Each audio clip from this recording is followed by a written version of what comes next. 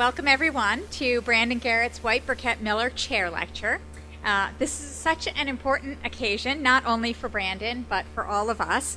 We all know what it takes to produce articles and books. It takes a lot of long, hard, often solitary work, and we are so lucky to do that here at the law school and the larger university in a vibrant intellectual community of students and faculty together.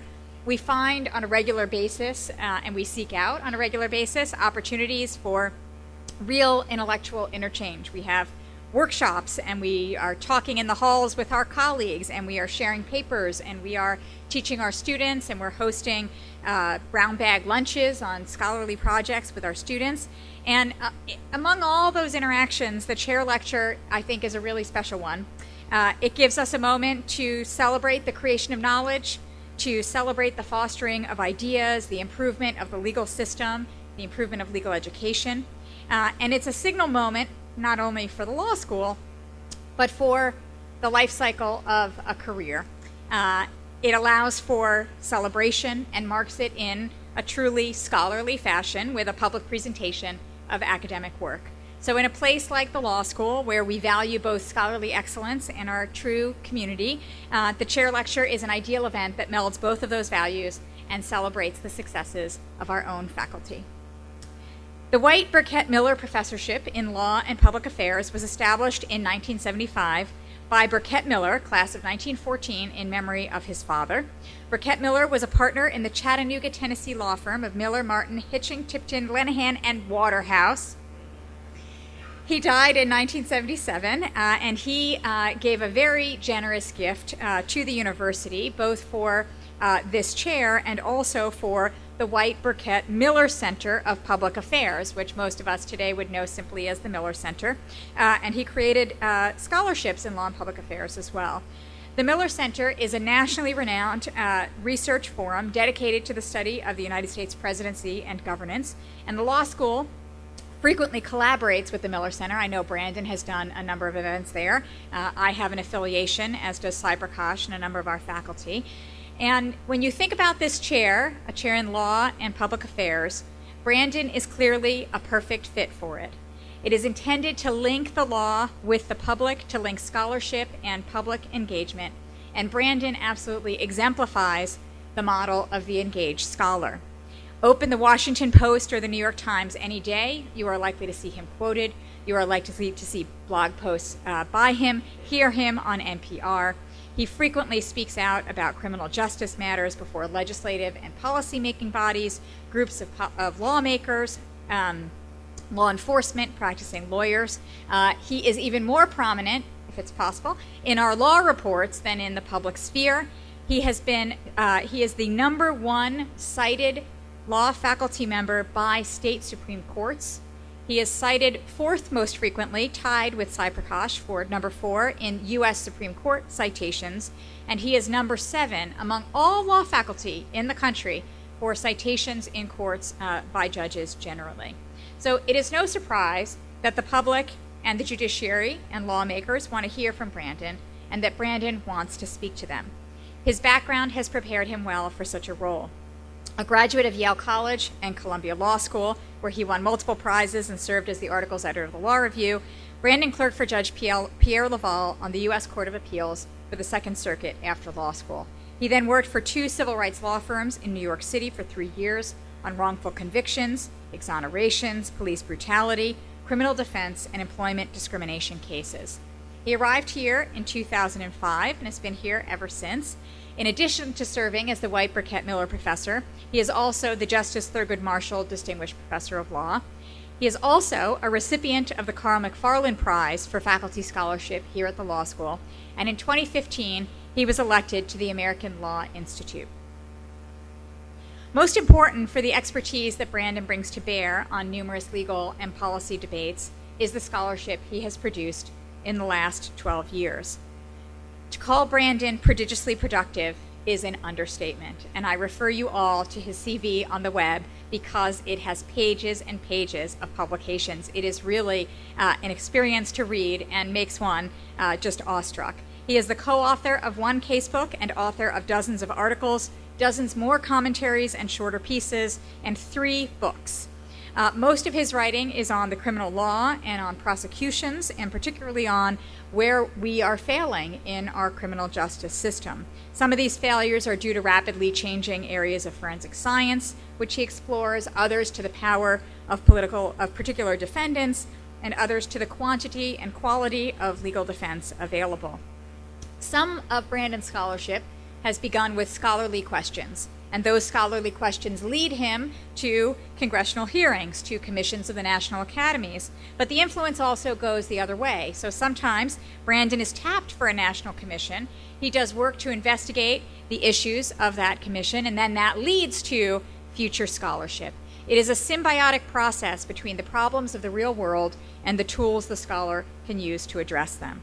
All three of Brandon's books and many of his articles delve into empirical data in an effort to understand just where criminal justice practices and policies go wrong. He does the ground level, timely work of reading trial transcripts, of ferreting out non-prosecution agreements and actually reading them, of looking county by county at death penalty data rather than taking a bird's eye view from the state or national level. In each of his books, Brandon identifies unsettling patterns, reveals them to the public, and proposes pragmatic solutions. And in tandem with that, he makes every effort to implement those solutions at the appropriate level of government and with the appropriate policymaking institutions. Brandon's first book, Convicting the Innocent, Where Criminal Prosecutions Go Wrong, received an ABA Silver Gavel Award honorable mention and a Constitutional Commentary Award. It has been translated in Japan, Taiwan, and China.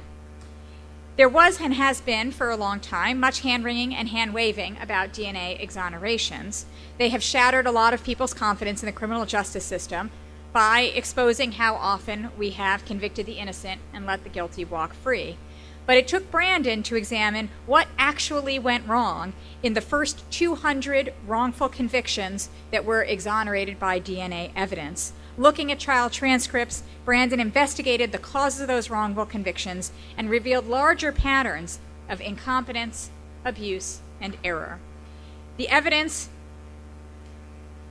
was corrupted by any number of things: suggestive eyewitness procedures, coercive interrogations, unsound and unreliable forensics, shoddy investigative practices, cognitive bias, and poor lawyering. In the years since the publication of this book, Brandon has not only uncovered these problems, but has worked hard to fix them, and he has had enormous success. Virginia overhauled its model policy for police lineups and eyewitness identification. Further afield, Massachusetts overhauled its jury instructions on eyewitness evidence, citing to Brandon's work.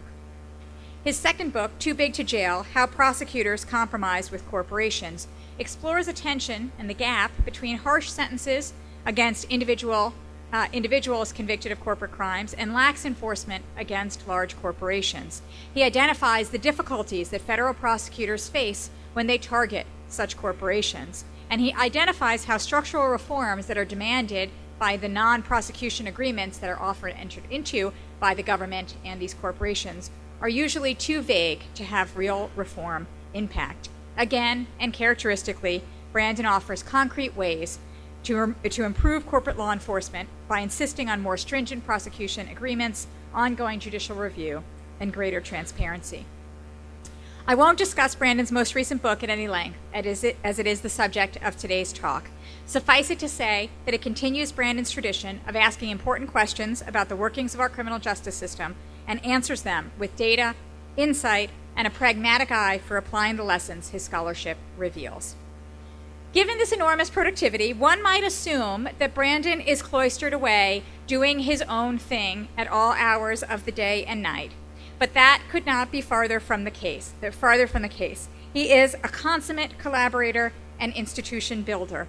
He reads our work, he puts together conferences and symposia, he interacts with our Innocence Clinic, he builds ambitious research projects that include so many others. He works with the library to build databases and then make them available to the public. This year, with John Monahan and Richard Bonney, he has established the Virginia Criminal Justice Policy Reform Project to promote nonpartisan, evidence-based policies that are both fair and effective as crime control. Moreover, Brandon expands beyond the law school and he has many collaborations with colleagues across grounds in the Curry School, the Batten School, and the College of Arts and Sciences on interdisciplinary approaches to criminal justice problems and their solutions. And I'm so happy to see so many of Brandon's collaborators and colleagues from around the university here today, as well as family, friends, faculty, and students. In other words, Brandon is the model of the engaged scholar, both in his engagement with the public and with us, his colleagues. We are lucky to have him. Please join me in congratulating the new White Burkett Miller Professor in Law and Public Affairs, Brandon Garrett.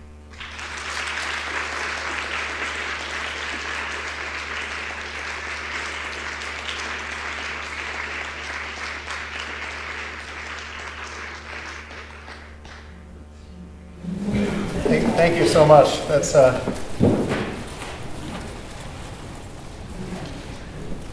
I'd love to just stop there, but I would really also like to tell you about my book. It's such a privilege to have this new chair associated with me and to have done this work that Risa described here. And it's a special treat to get to celebrate the occasion of this remarkable chair with the publication at the same time of this new book that I've actually never given a talk about one of my books at the law school. So this is actually a first, and what I'd like to do is give you a tour of this new book project, which is absolutely the product of the kinds of collaborations that Dean Goluboff was just talking about. So the book is called End of Its Rope. The idea that we would be talking at all now in a serious setting about the end of the death penalty in this country would seem like a ridiculous or liberal kind of fantasy. The Supreme Court tried to abolish the death penalty in the 1970s. It didn't go so well. It resulted in much more death sentencing than we'd ever seen before in this country. And the purpose of my book was to explore something that on its face just didn't seem plausible. It certainly wasn't something that people had talked about more than a few years ago. It wasn't something in the cards. When I was a law student, I was first introduced to death sentencing, death penalty, empirical research. I'll just show you what made me want to write this book. And I originally came into working on this here in Virginia. It was something very low to the ground. I was reading trial transcripts of capital trials in Virginia and seeing that in recent years, prosecutors were losing a lot. And that seemed weird because it traditionally wasn't hard to get a death sentence once you've convicted someone of capital murder. The jury has already decided this is like one of the worst murderers. They've sentenced this person, found them guilty of capital murder. The sentencing phase traditionally wasn't an uphill battle for the prosecutors. The guy is guilty, now we have to decide whether to sentence, usually a him, to death or whether the alternative life without parole will be imposed. Traditionally, 95% of the time, 98% of the time, 99% of the time, the jury would choose death. And all of a sudden in Virginia, I'm reading these trials one after another, and prosecutors are losing. And it's not like a huge loss in the sense that the person's still getting life without parole, but the entire purpose of the trial is typically to get a death sentence. They weren't getting it. And I was wondering what in the world is going on in Virginia. And then I began to wonder, well, what in the world is going on around the country? The death penalty is still incredibly popular. National polls, there's been like a modest decline in popularity of the death penalty. Some polls even suggest it's getting towards 50-50 whether the public supports or is against the death penalty in the abstract. But you don't have a modest decline in death sentencing. You have death sentencing just, the floor drops below death sentencing in this country right around 1999. I was in law school in 1999. We weren't talking about the death penalty disappearing from this country. We were working on I was working with two professors of mine, James Liebman and Jeff Fagan. We'll talk about that in a few minutes, on studies of just what a broken system death sentencing was, how we overproduce so many death sentences. There's no incentive for prosecutors not to seek it in a death penalty state. And it's not like more states have abolished the death penalty. A few states have in recent years, but they've all been states that never really did any death sentencing to begin with. States like my home state of Maryland, states like Connecticut had a handful of death sentences over decades. The 19 states that have abolished it were not major death penalty players for the most part. And the 31 states that still have the death penalty include all of the main death penalty states that have always been kind of the heartland for American death sentencing. including states like Virginia, which is second to Texas in the number of executions in the modern era. States like Texas, of course, which has always led death sentencing in this country. States like California, Oklahoma, Florida. And so what is going on? This trend was the trend that I wanted to study. And I was interested in studying it because it says some things about what's happening with the death penalty, but also I saw it as a case study in what is going on with American punishment. If the ultimate punishment can do this, can rise and then fall, what does that say about incarceration, other trends in serious punishment that there's much more conversation about today? Some of it healthy, some of it not healthy, but it's trends like this, complicated social trends associated with criminal punishment are the kinds of things that I think we have to be interested in and trying to unpack. So you see that death sentencing shoots up in the 1970s. When the Supreme Court decides Furman versus Georgia, the justices in the early 70s were seeing a couple dozen death sentences a year. They thought that death sentencing was fading away in this country. Opinion polls suggested it was fairly unpopular. The California Supreme Court had just struck down the California death penalty, which provided a kind of a template for the justices. And there's a wonderful book, not to recommend other books, but Evan Mandery has written a wonderful book called Wild Justice, with interviews with the justices after Furman versus Georgia, where they were talking amongst themselves with their clerks, saying, "This is the last we're ever going to hear of the death penalty. It's sort of we're over with it." That problem solved. Well, within months, there was an enormous backlash among the states. They all passed new death penalty statutes. They were trying to find ways to comply with the very splintered decision from the Supreme Court. And in 1976, death sentencing has reached heights never seen in the years following the Supreme Court striking down the death penalty. And so, you're going to strike down the death penalty? Well, we're going to sentence hundreds of times more people than we ever did. The states do that. The justices back off. They approve some death penalty statutes, not others. And then you see a steady increase after that sort of period of uncertainty in the 1970s, where death sentencing increases every year fairly steadily across the United States in the 1980s and in the 1990s. And then suddenly there's this drop-off, and no one predicted it. No one had particularly good explanations that I felt like made much sense. That was what I wanted to unpack in this book.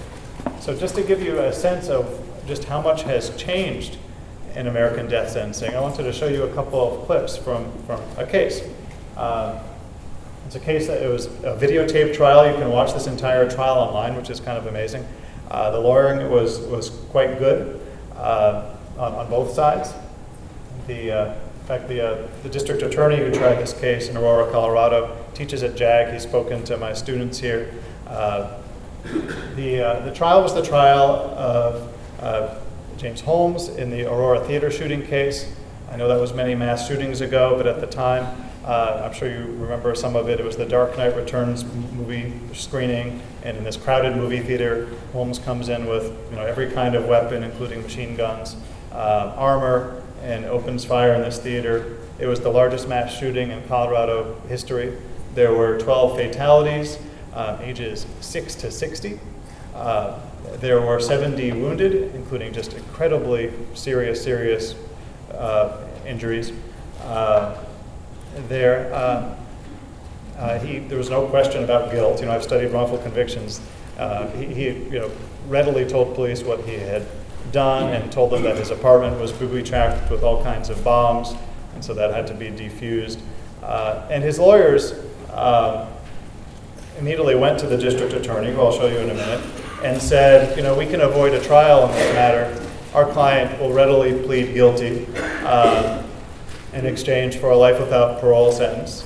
It would be calculated as 12 life sentences plus about 3,300 years for all the 70 people who are catastrophically sometimes injured. We will take that sentence if you take the death penalty off the table, and we will be done here. The district attorney spent a lot of time thinking about this and deciding what to do. And I think the short version of the decision was that I'm going to seek the death penalty. If we are going to have the death penalty in Colorado, what case would we want it for except this one? The worst mass shooting in recent memory. The mass shooting at the time with the most fatalities in the United States before the Orlando shooting. What is the death penalty for if not for a murder this horrific? And so 3 months of jury selection ensues. I talk a lot about that in the book because It may have been the longest jury selection in American history. To find 12 jurors and 12 alternates that weren't familiar with this shooting in Colorado was a really tall order. They went through 9,000 names over months.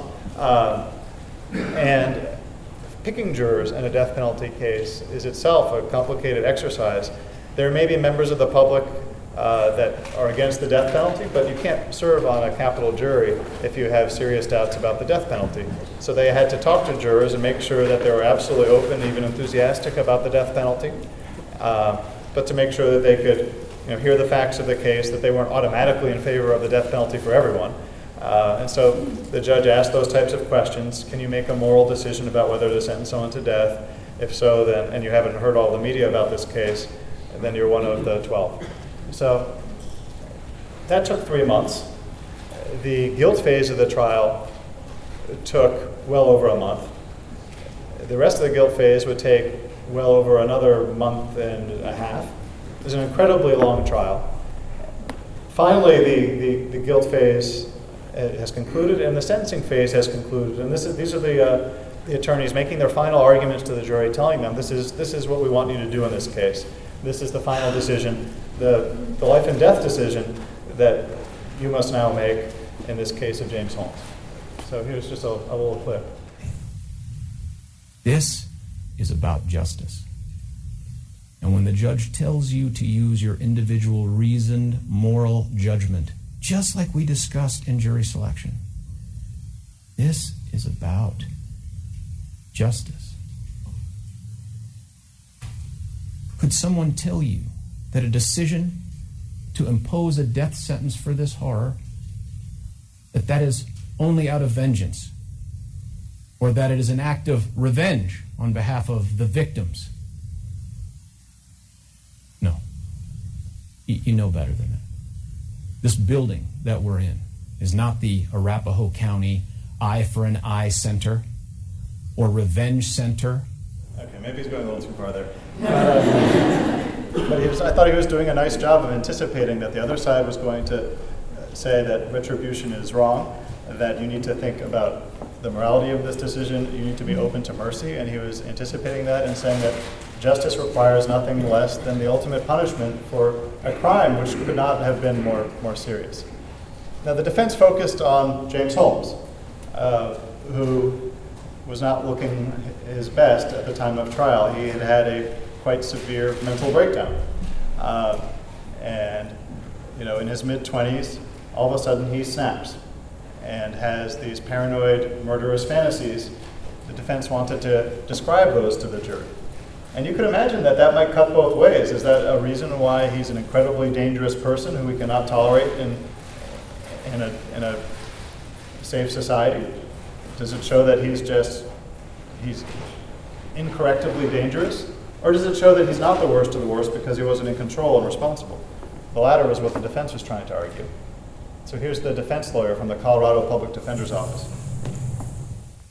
Right now, you have the opportunity to be the example of anger without vengeance, sadness without hate, justice without violence. And you have the opportunity right now to give accountability with mercy, compassion with understanding, and resolution with no more death. That was a lot of paired concepts, but the entire focus of the defense was that this is a reasonable decision you have to make. You shouldn't be going to extremes. You need to be open to mercy for someone who is this mentally ill. They had a very nice discussion of the mental health evidence and talked about, if you wouldn't wish schizophrenia on your worst enemy, then can you execute someone for that? And so they James Holmes called presented a series of experts in the center case. 4 months before the shooting From the very first meeting with a social worker, he said he thought about killing people, but would not say more. When asked about other symptoms, he did not want to say, because if he did, Ms. Roth would have to report him. CU psychiatrist Dr. Lynn Fenton says Holmes told her he had these murderous thoughts 3 to 4 times a day. Basically, it was more of the general thought. And again, no, just denying having any specific target or plan. So he's consumed by murderous fantasies, and that was the focus of the defense. The prosecutor said, well, but he wasn't criminally insane. He's eligible for criminal prosecution, and the defense said yes, but is he one of the worst if he's consumed by these schizophrenic murderous fantasies? The jury reached a verdict on day 65 of this trial. Would the defendant please stand for the reading of the final sentencing verdict forms? Final sentencing verdict form, count 1, murder in the first degree after deliberation. Jonathan Blanc, we the jury do not have a unanimous final sentencing verdict on this count, and we the jury understand that as a result, the court will impose a sentence of life imprisonment without the possibility of parole on this. They then had to read for more than another hour because there were 12 verdicts and then 70 additional verdicts. And so, but the result is life without parole plus, 3,300 or so years. The trial, by all accounts, cost something like $10 million, and it didn't have to happen. The defense was willing to settle for the ultimate result in the case, which was life without parole. And so some of the victims bitterly complained, like, what did we do this for? Why do we have the death penalty? Why did we go through this if the result was where we started? So I want to step back from that case. I'll tell you a little bit more about that case towards the end of the talk. But just to say how I approached this research project. The two guys on the left were my professors in law school. They were working on this broken system study, collecting data on basically the rise of death sentencing, not the fall. So my 10-year-old teases me, he's like, why didn't you write a book about the beginning of the rope? Well, they did the beginning of the rope study. They talked about death sentencing when it was reaching its modern height, and did a very detailed study of 1970s, 1980s death sentences. But they were only covering death sentences that were final at the time they wrote that study. That was my first introduction to really tedious case-level data collection. I'm not sure why that didn't turn me off of projects like that. But as I was looking just at Virginia trials and doing some work with them, Rob Smith, the one on the right, who's now with the Fair Punishment Project, said, look, I've collected some data on death sentencing in recent years, 2004 through 2009. And he was working on updating that. He said, those are easy years because there are just not very many death sentences these days. I would really love to have the entire picture of the 1990s and 2000s death sentencing, but there would be thousands and thousands of cases to code. It seems like you're a glutton for punishment in that way, Brandon. Would you take that on? And I thought, maybe I will, actually. It would be a way to continue the work of my mentors, but I was really interested in what was going on during this time period, which is a really interesting time period for me. Not the rise, but this steady decline in death sentencing. So I wanted to do statistical analysis of that data. I wanted to see what we could learn from the patterns in death sentences during this period of decline. So it was about 5,000 death sentences. There was a high of over 340 in the mid-1990s. Most of these people have not been executed. Most of them will never be executed. This data is all going to be made available on the website so people can look at the maps in their individual states, but I want to give you a sense of it now. So one thing that we found is that death sentencing, we think of it as a state phenomena. We talk about the number of states that have the death penalty on the books, but death sentencing has become very much a county phenomenon.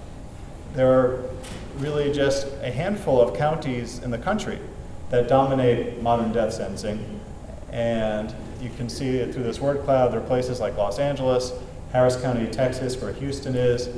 Philadelphia had been that way, although it hasn't death sentenced anyone for some years now, and just elected a district attorney who says he doesn't believe in the death penalty. Some counties in Florida, Maricopa County, Arizona, and some other California counties like Orange County, Riverside. And then there are lots of little small names that don't appear very often because they didn't sentence very many people to death during those years. This may show it better. Fewer and fewer individual counties each year have death sentences. We just see death sentencing concentrated in a smaller number of counties. And I want to then see, though, well, what are these counties? What's going on in these counties? What's happening in these counties? One effect that I found, and this is a collaboration with a student, Ankur Desai. We're working on a paper describing these results now. Although I describe it in the book, we're still finishing the paper. What we saw was that at the state level, before turning to the counties, that in the 1980s, you had typically just regular local lawyers appointed to handle death penalty cases. That was true here in Virginia. It was court-appointed lawyers. You don't have many public defender offices in Virginia. You have some more now. But there were no states that had, or very few states, that had like an office that handled trials for death penalty cases. There's a growing understanding that handling a death penalty case is very different than regular criminal trials, including because sometimes the focus is not on whether the person did it or not. The focus is on your client, mental health. It involves social work training, really. As lawyers, do we know how to talk to the foster parents about whether there's abuse going on in the home? Do we know how to contact the right psychiatrist and understand the medical records to present really the entire social history, the entire background, the life story with a timeline of a person? That's a sentencing that we know in an era where there are a lot of sentencing guidelines and very mechanistic decisions made about sentencing. Presenting an entire life story like that, not something that lawyers are trained how to do, and it's the kind of investigation that social workers are trained to do, and a lot of lawyers are not. There's a growing recognition that that's what death sentencing is about, and as of the last 10 years, most of the death penalty states create these offices. Virginia did in 2004, and in my small case study of Virginia death sentencing, I found that when they introduced those offices, which by the way they introduced in part for cost-saving reasons, because those offices have social workers on staff. It's unfortunate but true that lawyers charge more and bill more and cost more than other types of professionals. Social workers cost less but also know how to interview the foster parents and the guidance counselors and the neighbors. And so in Virginia, this cost savings measure is adopted, but you have these regional offices which handle death penalty cases only. And looking at the trials that happened after those offices were created, I saw that the length of the sentencing hearings doubles. All of a sudden, the bulk of the experts are being called by the defense and not the prosecution. And prosecutors start to lose. You start, more often than not, you have life sentences and not death sentences at trials in Virginia until around 2011 when death sentencing stops in Virginia. There hasn't been a death sentence in Virginia since 2011. And we are the state that is second to Texas in the number of executions in the modern era. The law hasn't changed in Virginia. Virginia continues to have very broad capital statutes. Virginia has long been well known for the efficiency of its appeals in death penalty cases, very fast appeals, and yet there are now 4 people on Virginia's death row, which if there were 4 people added to Virginia's death row, that would be like kind of a medium-sized year in the mid-1990s. We saw this defense lawyering effect around the country, that there is a strong association between decline in death sentences in the years in which these offices were set up to handle the trial function in death penalty cases. Whereas the states like Florida that have no such function, they continue to death sentence at a higher rate.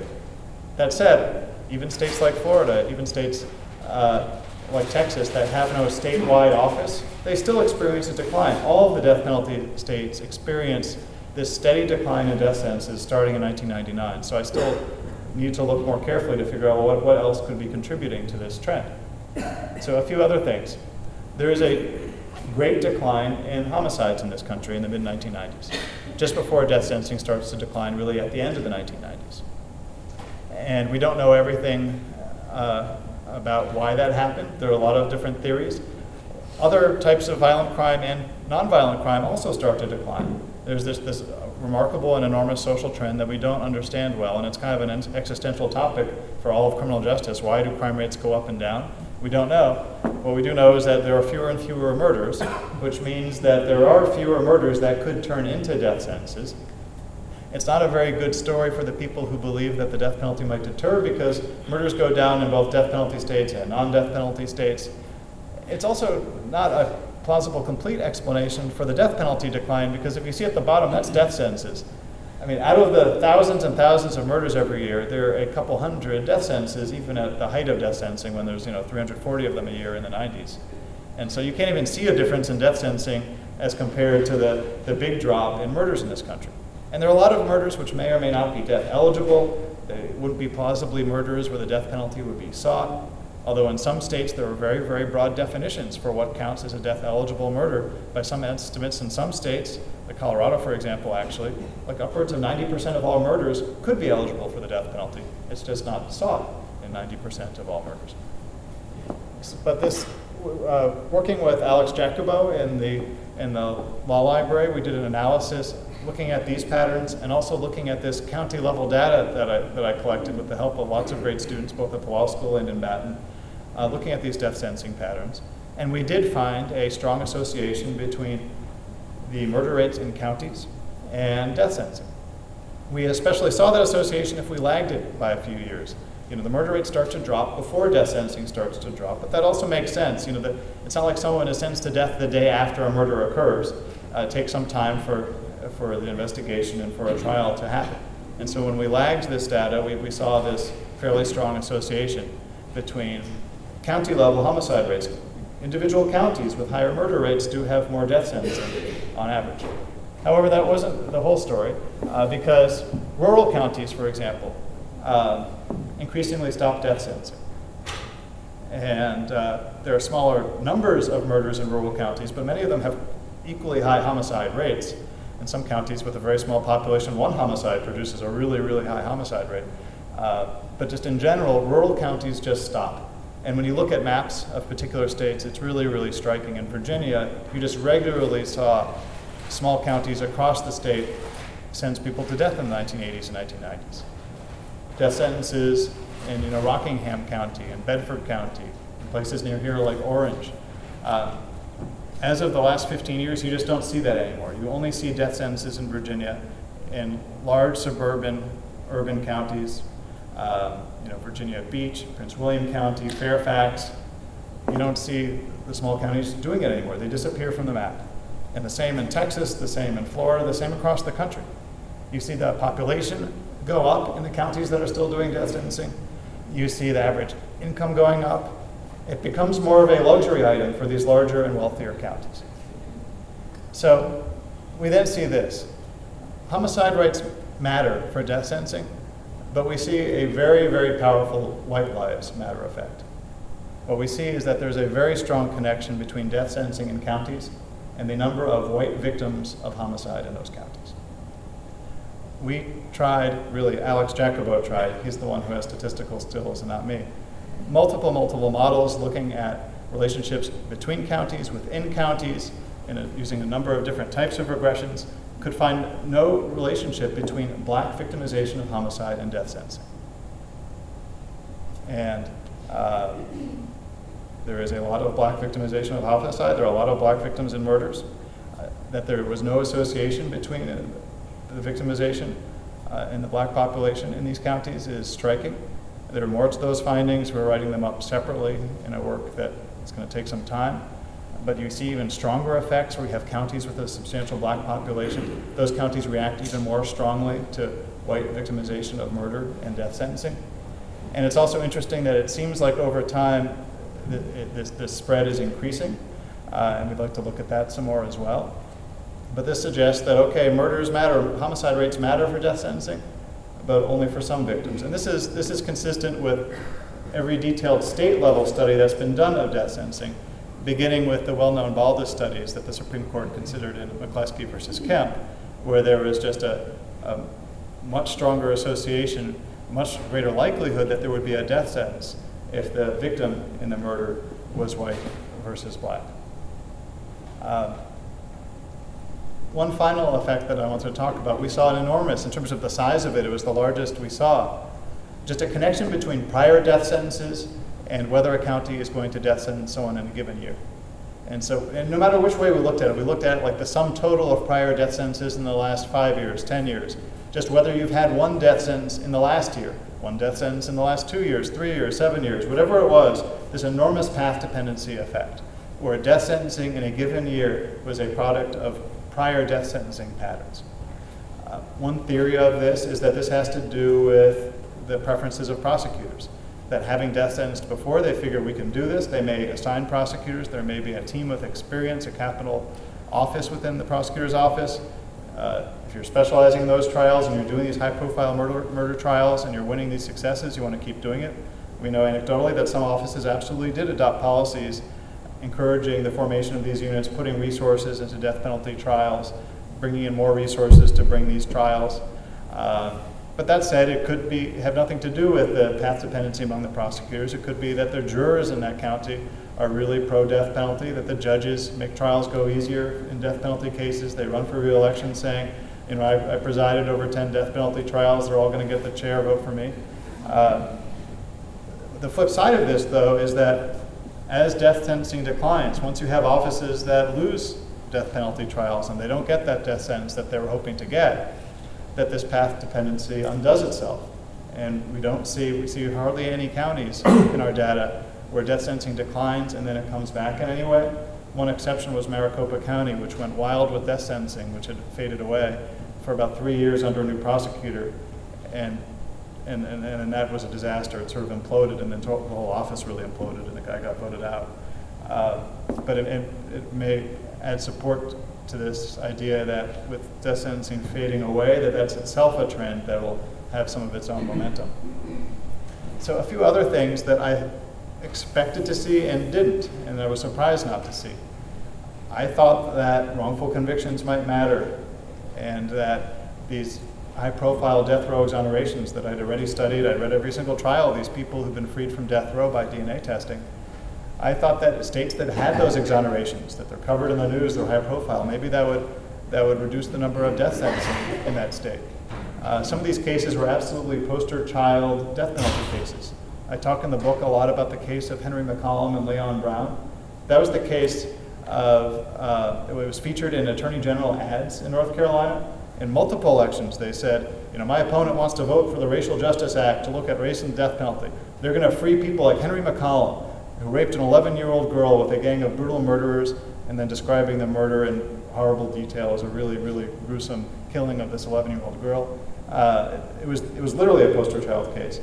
And in 1994, when Justice Harry Blackmun says, I'm done with the death penalty as a Supreme Court justice, his famous line, I shall no longer tinker with the machinery of death, Justice Antonin Scalia responds and says, in that case, Kellins versus Collins, he says, well, you know, there's this other case in our docket this term, the case of Henry McCollum. We haven't gotten to that case yet, but I want to talk about that case because he says, how enviable a death by lethal injection compared to what the victim went through in North Carolina in this case of McCollum and Brown. That, you know, lethal injection, that's pleasant compared to the brutal death of this 11-year-old girl. That's what we have the death penalty for, you know, you weak-kneed Justice Blackmun. And then, you know, after 30 years, DNA testing is done. The evidence had been said to have been lost, only because an innocence commission with subpoena power was created in North Carolina wasn't found. They get these tests. He's freed from death row. His brother was serving life, not death anymore. He's freed too. And these cases have an impact. Well, they don't have an impact on the numbers of death sentences we found. We found that the states with the most death row exonerations are also the states that have the most death sentences. It seems to just be a product of death sentencing, that a certain percentage of them result in exonerations. But there is no detectable impact on the number of death sentences.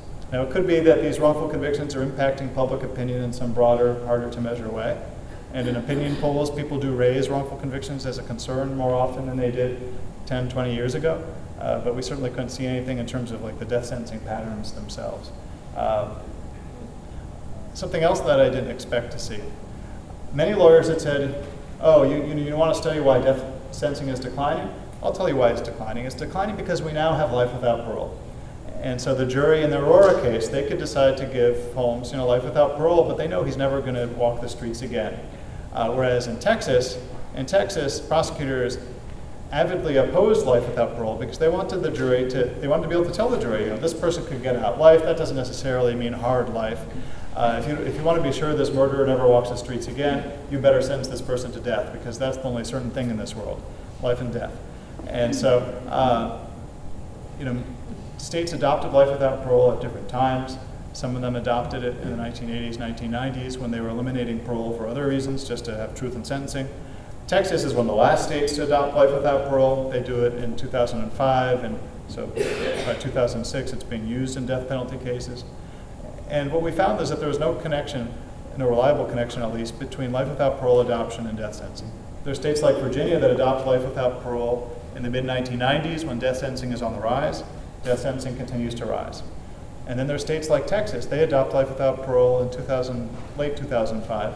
Death sentencing had already begun its decline in Texas. It began to decline right around 1999-2000 like it did around the country on average. And it continues to decline after. There's no sudden dip. The one thing you do see in Texas, though, is that while death sentencing continued its gradual decline, when life without parole is adopted, prosecutors go wild with life without parole. It was an incredible surge in its use. I'm sure plenty of that use was in cases that would have been otherwise eligible for life, but not the death penalty. And they talked about it at the time, that, the Supreme Court won't let us sentence juveniles to death anymore. That's what our new life without parole statute will let us do. All of a sudden, intellectually disabled people can't be sentenced to death. Well, that's what life without parole is for. And in general, it's been a trend across the country. Not in the same counties necessarily that are doing death sentencing, so it's a different pattern. Although Harris County, where it's the ground zero for the death penalty in this country, also is the top Texas county for life without parole sentences. But we now have, Texas has a life without parole row that's 10 times bigger than its death row ever was. And in our country, we have a life without parole row of about 50,000 people. So death sentencing has reached the lowest levels we have seen in modern times. And life without parole has reached record levels that we have never seen in modern times. If you count virtual life without parole sentences, life sentences so long that realistically the person can never be released before they die, it's more like 200,000 people serving life without parole or a virtual life without parole sentence. And that's 1 out of every 10 people in our prisons. Our prisons are really being swallowed up by this population of people who have no possibility of ever being released. And so if stories of individual trials like the Holmes trial are examples of jurors giving mercy, this type of trend doesn't look so merciful because you don't have the same elite lawyers. It was two of the top lawyers in the Colorado Public Defender that represented Holmes. That is a state which has a statewide capital trial function. You don't see that representation. You don't see representation supplied automatically on appeal through habeas, through federal habeas in life without parole cases like you do in death penalty cases. In part for that reason, you don't see the exonerations in life without parole cases so much either. Some of the few life without parole people who've been exonerated were people who represented themselves on habeas, were writing letters to the court saying, please test my DNA. The letters are ignored. So this is a very different type of problem that should make us feel less pleased with ourselves that on the ground the death penalty has changed in its use. Whether this data will impact the Supreme Court, who knows? Justice Breyer seemed to have thought that it might, and maybe he still thinks it might.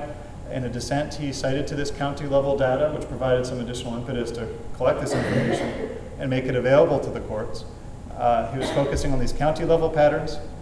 I can certainly, add to what he said and describe the pattern over many more years and say a lot more about what's behind those patterns.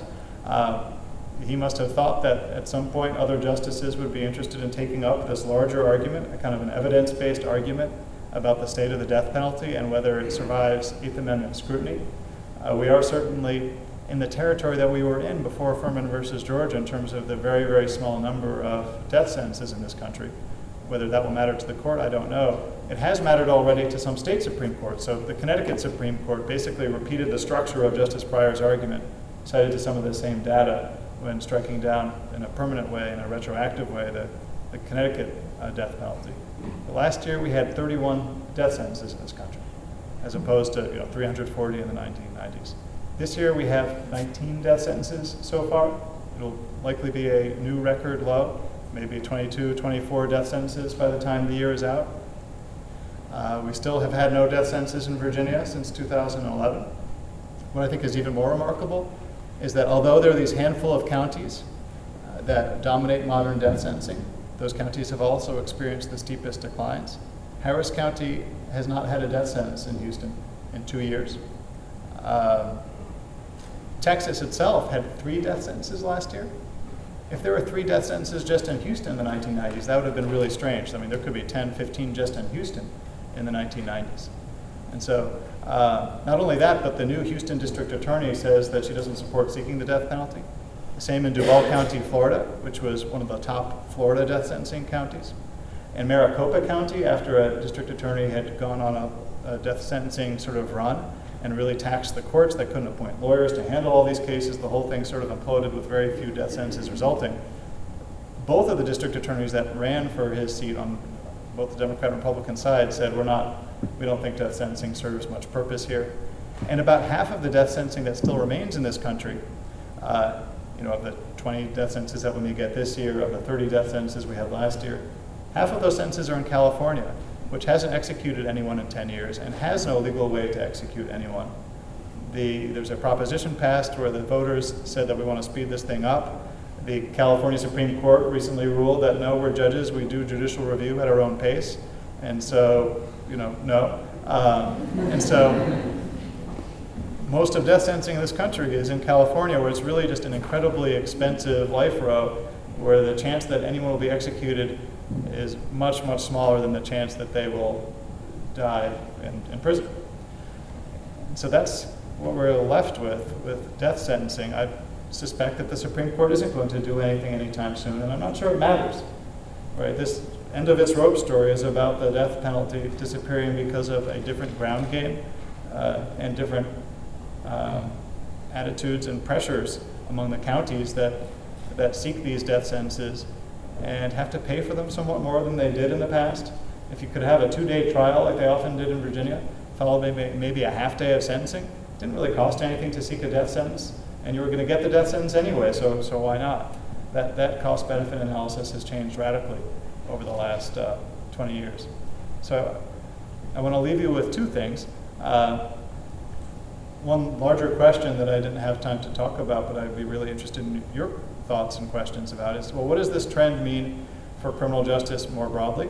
You certainly don't see the same kind of mental health screening and psychiatrists and experts like you did in James Holmes's case in regular criminal cases. And we just started in Virginia this year screening inmates at jails to see whether they have serious mental health issues. Just knowing whether, by all accounts, most jails, 40, 50% of the people in them have mental health issues, often not identified issues, much less treated, much less presented to a decision maker at sentencing to be considered. Regular criminal defendants don't have the opportunity or to present their life story and their social history, and even if they could, it might not even be relevant to the sentencing decision. But there is more of a move away from fixed sentencing in this country. There are more types of cases, categories of cases, where additional information is relevant. And I think it says something that for the worst of the worst murderers, people convicted of the worst murders, at least in theory, that you have jurors who are pro-death penalty extending mercy. I think that's a remarkable thing, that people may be absolutely in support of the ultimate punishment in the abstract, but when they hear the life story of someone who does terribly violent things but may have been the victim of horrific violence in their childhood, that they think differently about punishment confronted with that kind of individual story. So this is what one of the jurors said in the Aurora case. And there are 3 jurors that ultimately said that they could not impose the death penalty. One of them was particularly adamant and cited to the mental health evidence. It was not that one who spoke to the press afterwards.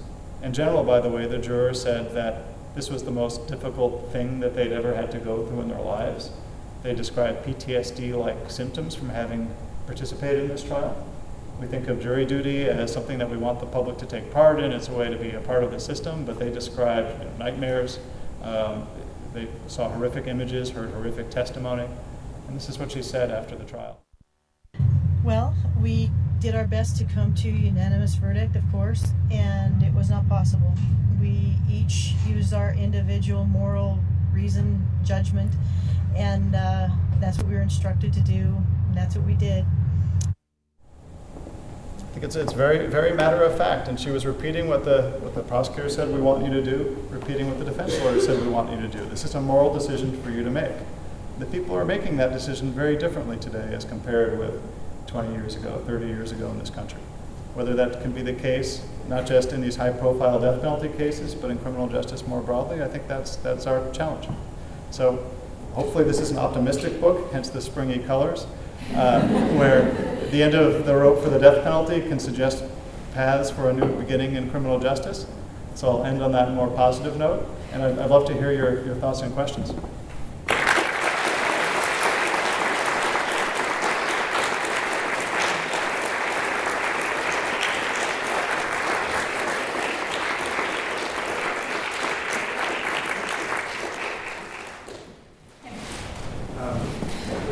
Thank you so much for your work. My question is, could there be a role for diversification of juries, ethnically and economically? I would imagine with immigration patterns in the last several decades, as well as jury reforms, you might have different composition of juries than you have. So for those of you who couldn't hear, Kim asked about we're a more diverse country than we were in the 1980s and the 1990s. Would that affect outcomes in death penalty cases? In one way it doesn't. Death qualification disproportionately affects minorities. That more blacks and Latinos are opposed to the death penalty and get kicked off death penalty juries. Studies explaining that to the Supreme Court were presented, and the Supreme Court said, we don't care. That's social science. Why would that interest us? And so, but what has been interesting, though, is I did a very small study. I describe it in like 2 sentences in the book, looking at Orange County jurors, which is a pretty white and conservative county, which still imposes a lot of death sentences in California. And we found a shift of attitudes, which was remarkable, even including the majority of the participants who were self-identified white and conservative. They were interviewed in person, so we knew that they were white. We didn't know if they were conservative. But they very strongly said, the majority of them said that they were not sure that they could consider imposing the death penalty, and a huge percentage of the most conservative, like 30%, said we would be reluctant to find someone guilty of capital murder because the death penalty might then be in the picture. I mean, they were nullifiers among the most conservative people. And when we told them that no one has been sentenced to death in California in 10 years, how does that affect your decisions about the death penalty one way or the other? Even the people who are automatically in favor of the death penalty for anyone who commits murder, even they, about half of them said, oh, well, if no one's getting executed, I don't know. And then the question is it because you want people to be executed, so it seems pointless if they're not? Or is it because you think it seems arbitrary if no one's getting executed? It seems like a strange punishment if it's not happening. We don't know. We have to do follow-ups. But we're seeing this change. It may make it harder for prosecutors to racially profile in their jury selection if even the self-identified white conservatives have these grave doubts about the purpose of the punishment.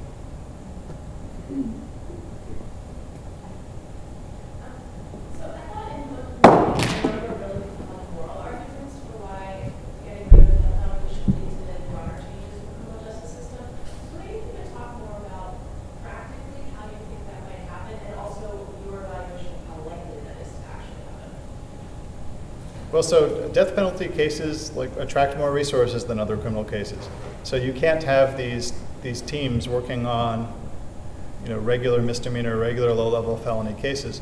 What some offices have done is to try to learn some of the lessons from death penalty cases, but in a more cost-effective way by, say, bringing a social worker on staff to rotate around, to work on some cases where it seems like social history will be really helpful, but you can't obviously spend the same time on it that you would in a single death penalty case.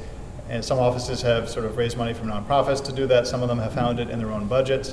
Just having this mitigation, this social history investigation as part of their job. Some offices have done something even more radical, which is kind of interesting, which is, okay, maybe we can't even afford investigators to handle all of our cases. What if we bring in the community to kind of crowdsource life history evidence? Like have people upload childhood photos and talk to their friends and just kind of volunteer their services to take pictures, go to the school guidance counselor themselves, like as friends of someone being charged with a crime, to just bring in all of that kind of neighborhood evidence that can say something about who this person was in the community, what they went through, what positive contributions they made. And so there are these kind of community defense offices where they're crowdsourcing social history evidence. totally fascinating. And there's been some grant money for that, I think, because there's technology involved, so it must be something worth spending money on.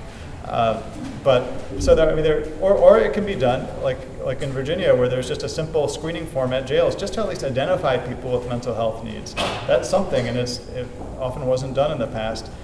They're not even using like a trained social worker, much less a medical professional. It's just a screening instrument. It's a 2-page piece of paper with just some questions to ask to see whether someone has mental health needs. It may not be perfect, but it's something. So hopefully, there are a range of solutions. Some of them will be too expensive to be plausible in lots of cases. Some of them we could do all the time, and maybe we'll start to do more of. Last question. Hi, I was wondering if you had done any work over the course of your research looking at changes in public opinion and maybe even actual approaches to prosecuting, for choosing not to prosecute for the death penalty with relation to an understanding of the racial history in the South, particularly the ties of capital punishment to lynching and other anti-Black crime in American history. There have been some studies done showing how the counties that are some of the top death sentencing counties were traditionally the counties that had lots of lynchings. And that pattern particularly existed through the 1990s when you had lots of rural counties that were doing death sentencing. And some of those counties really didn't have very many murders. Like it was sort of like if there was a murder and it was a Black defendant, there would be a death sentence. But what's changed really in the last 15 years is that those rural counties have just fallen off the map. And it's instead these higher income, suburban, or urban, larger counties. And so some of that traditional association, these rural counties that have terrible Jim Crow histories, terrible history of lynching, all of a sudden those counties aren't the death sentencing counties anymore. And so and yet this troubling racial pattern does persist in this different way focused on white victimization for murder. So I'm sure Brandon would be happy to answer more questions afterward, but please join me in thanking Brandon and congratulating. Thank you.